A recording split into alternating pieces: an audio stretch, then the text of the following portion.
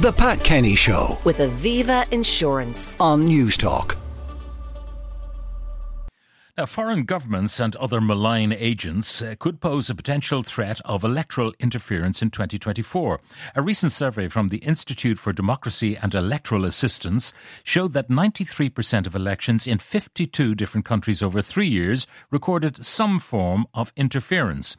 What does that mean for the forthcoming elections and referendums in Ireland? Well, I'm joined now by the Chief Executive of the Electoral Commission, Art O'Leary. Art, good morning and welcome. Morning, Pat. Great pleasure to be here. Now, we can reassure ourselves of one thing. We won't have a Trump challenging voting machines.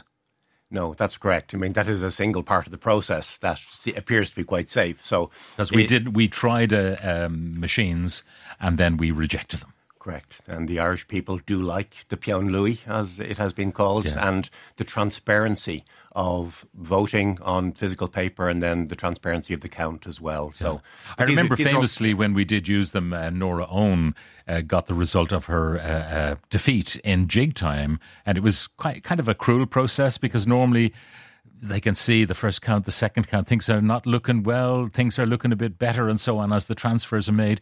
And also at the time, I remember we discussed this and the nature of the transfers being done digitally compared to, if you get a recount, in theory, the ball could bounce a different way. Yeah, indeed. Because you shuffle up the votes and you recount and second preferences and third preferences just might bounce a different way.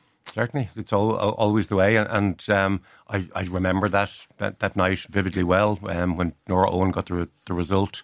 In a shock, it was my own constituency of Dublin North. So, but it has the benefits of having a paper-based voting system, or as you said, transparency, and they are unhackable. But they're also a glorious opportunity for education for us.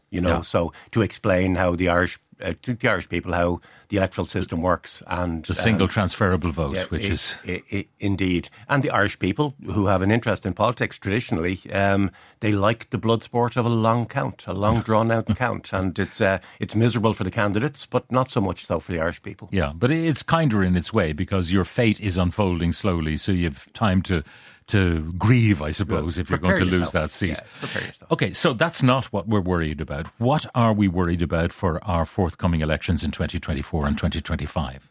Well, we're not necessarily worried about anything, Pat, but we are preparing ourselves for all kinds of interference or influence, perhaps, on the electoral process. I mean, so there's everything from the registration of voters going on the electoral register to the preparations for the count itself and the holding of the count in polling stations and then the count afterwards. So there are many, many forums here, and we're examining and consulting on every part of this process to ensure that we are as resilient and robust as we can. Okay, now let's talk about personation. This is where someone comes along, they may, say, visit a nursing home, pick up loads of voting cards because the residents have been there for several years and have transferred their address to the nursing home. So some canny political activist picks up a load of voting cards and goes in, changing the coat and hat every time to vote multiple times for a candidate. Can that happen? Does it happen? We've no evidence that it happens, but of course, in theory, it could happen, which is why... Or, the bed sits where loads of voting cards pop in the door. Indeed, we've all seen those, and which is why polling station staff have the right and are entitled to ask for ID in certain circumstances as well. So, the thing about it, Ireland, particularly in rural areas, is a small place. The same polling workers tend to work in the same elections. They tend to recognise individuals and they know who they are. If personation is a problem, and again, there's no evidence that it is, but if it is, it's a very small one, I suggest. It's a small one.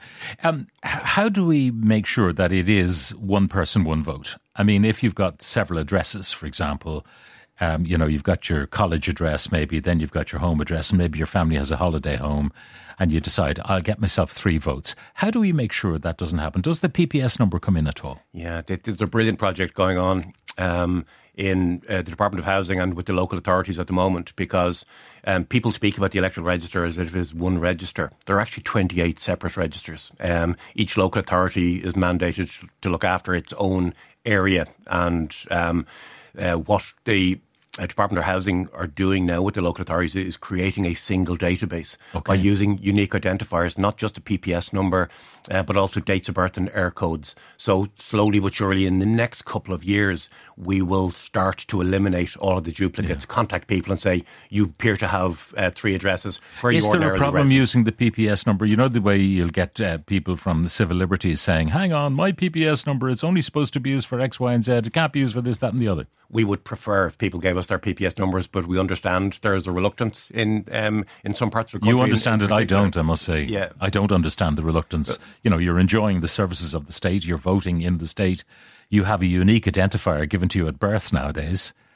Why not use it? Yeah, well, we would prefer if people used it, but as a matter of fact, some people don't like to do it, and we have to manage that particular problem. These are the same people who don't like to be vaccinated.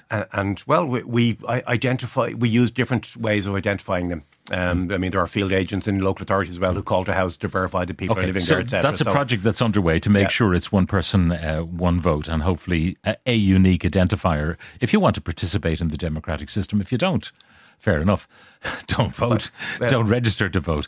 We encourage everybody. There are many, many people who are unengaged and disengaged with the electoral process, but it is one of our objectives to reach out to these communities and to explain that their vote is their voice. Yeah. Now, the area where you are concerned, if it is no more than that, is that there could be interference in terms of what happens online, what happens in social media.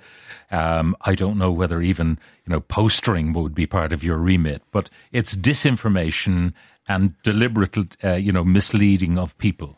Yeah, it's the online misinformation and disinformation that we are certainly having a look at now, and the experts say there are 4 ways to counter the disinformation threat. First is to identify the threat and document it.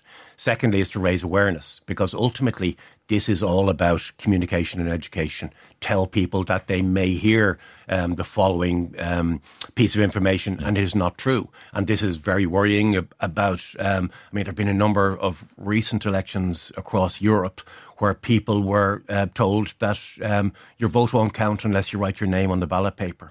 Or if that spoils the vote. Correct. Or if you write your name on the ballot paper, you'll be entered into a raffle. So people are saying, oh, this is great, I can win an iPad or whatever. So these are very black and white issues for us, and it's around electoral process, so we can come out. Other people say, well, if the vote has been postponed, our referendum will now be on March the 10th. That's absolutely not true. It's on March the 8th, and we expect people to turn up. So when we identify information like that, it is very easy for us to come out and say this is not true. Yeah. And the Australian Electoral Commission, for example, they have something now called a disinformation register on their website, and it's something that we're looking at. Here's a list of things that you might hear about the election which are not true, and here's the factual case. So, the solution to this, what is a global problem, won't be found just in this country, and we're collaborating with many, many people in similar situations beyond our shores. What powers do you have to go to the platforms, the TikToks and the Facebooks and the Instagrams and the WhatsApps and say, listen, there's stuff going around which is simply not true? Yeah, we have no regulatory powers in this area at the moment, but the intentions of the Oireachtas are clear.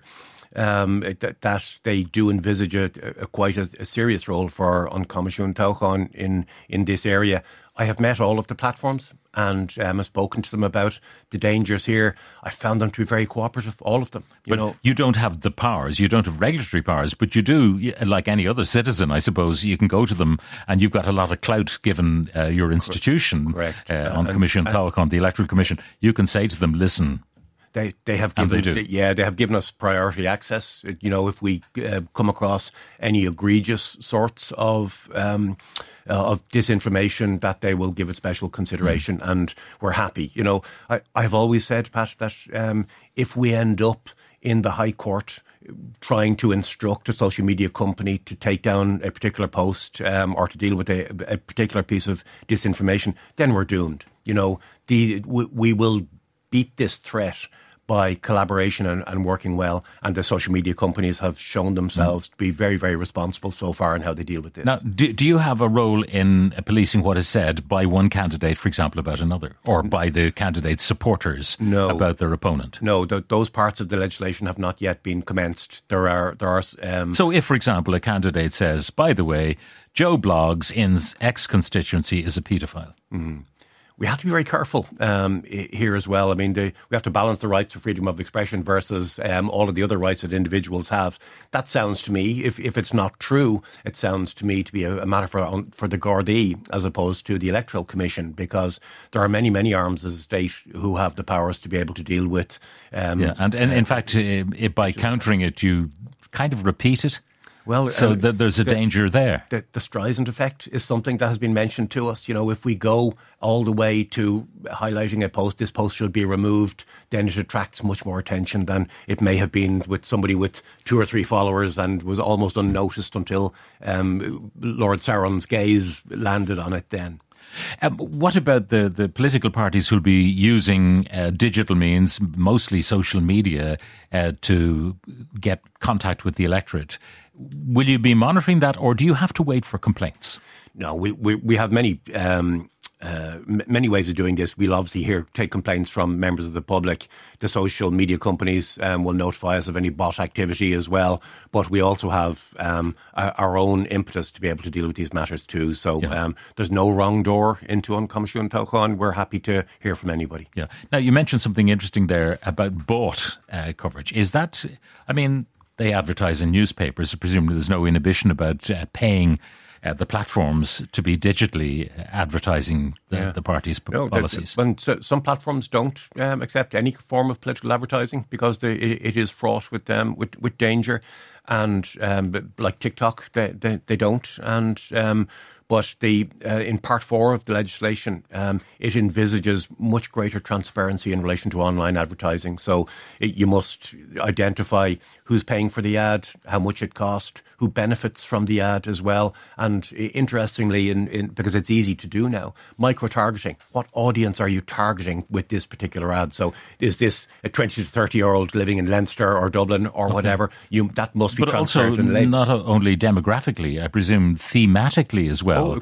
Parties will target people that they suspect would be of like mind with a particular policy of theirs. Correct. And the sophistication of the information that's at the disposal of social media companies makes that very simple. So what we're all about here in Part 4 of the legislation, which is to be commenced, is all around transparency.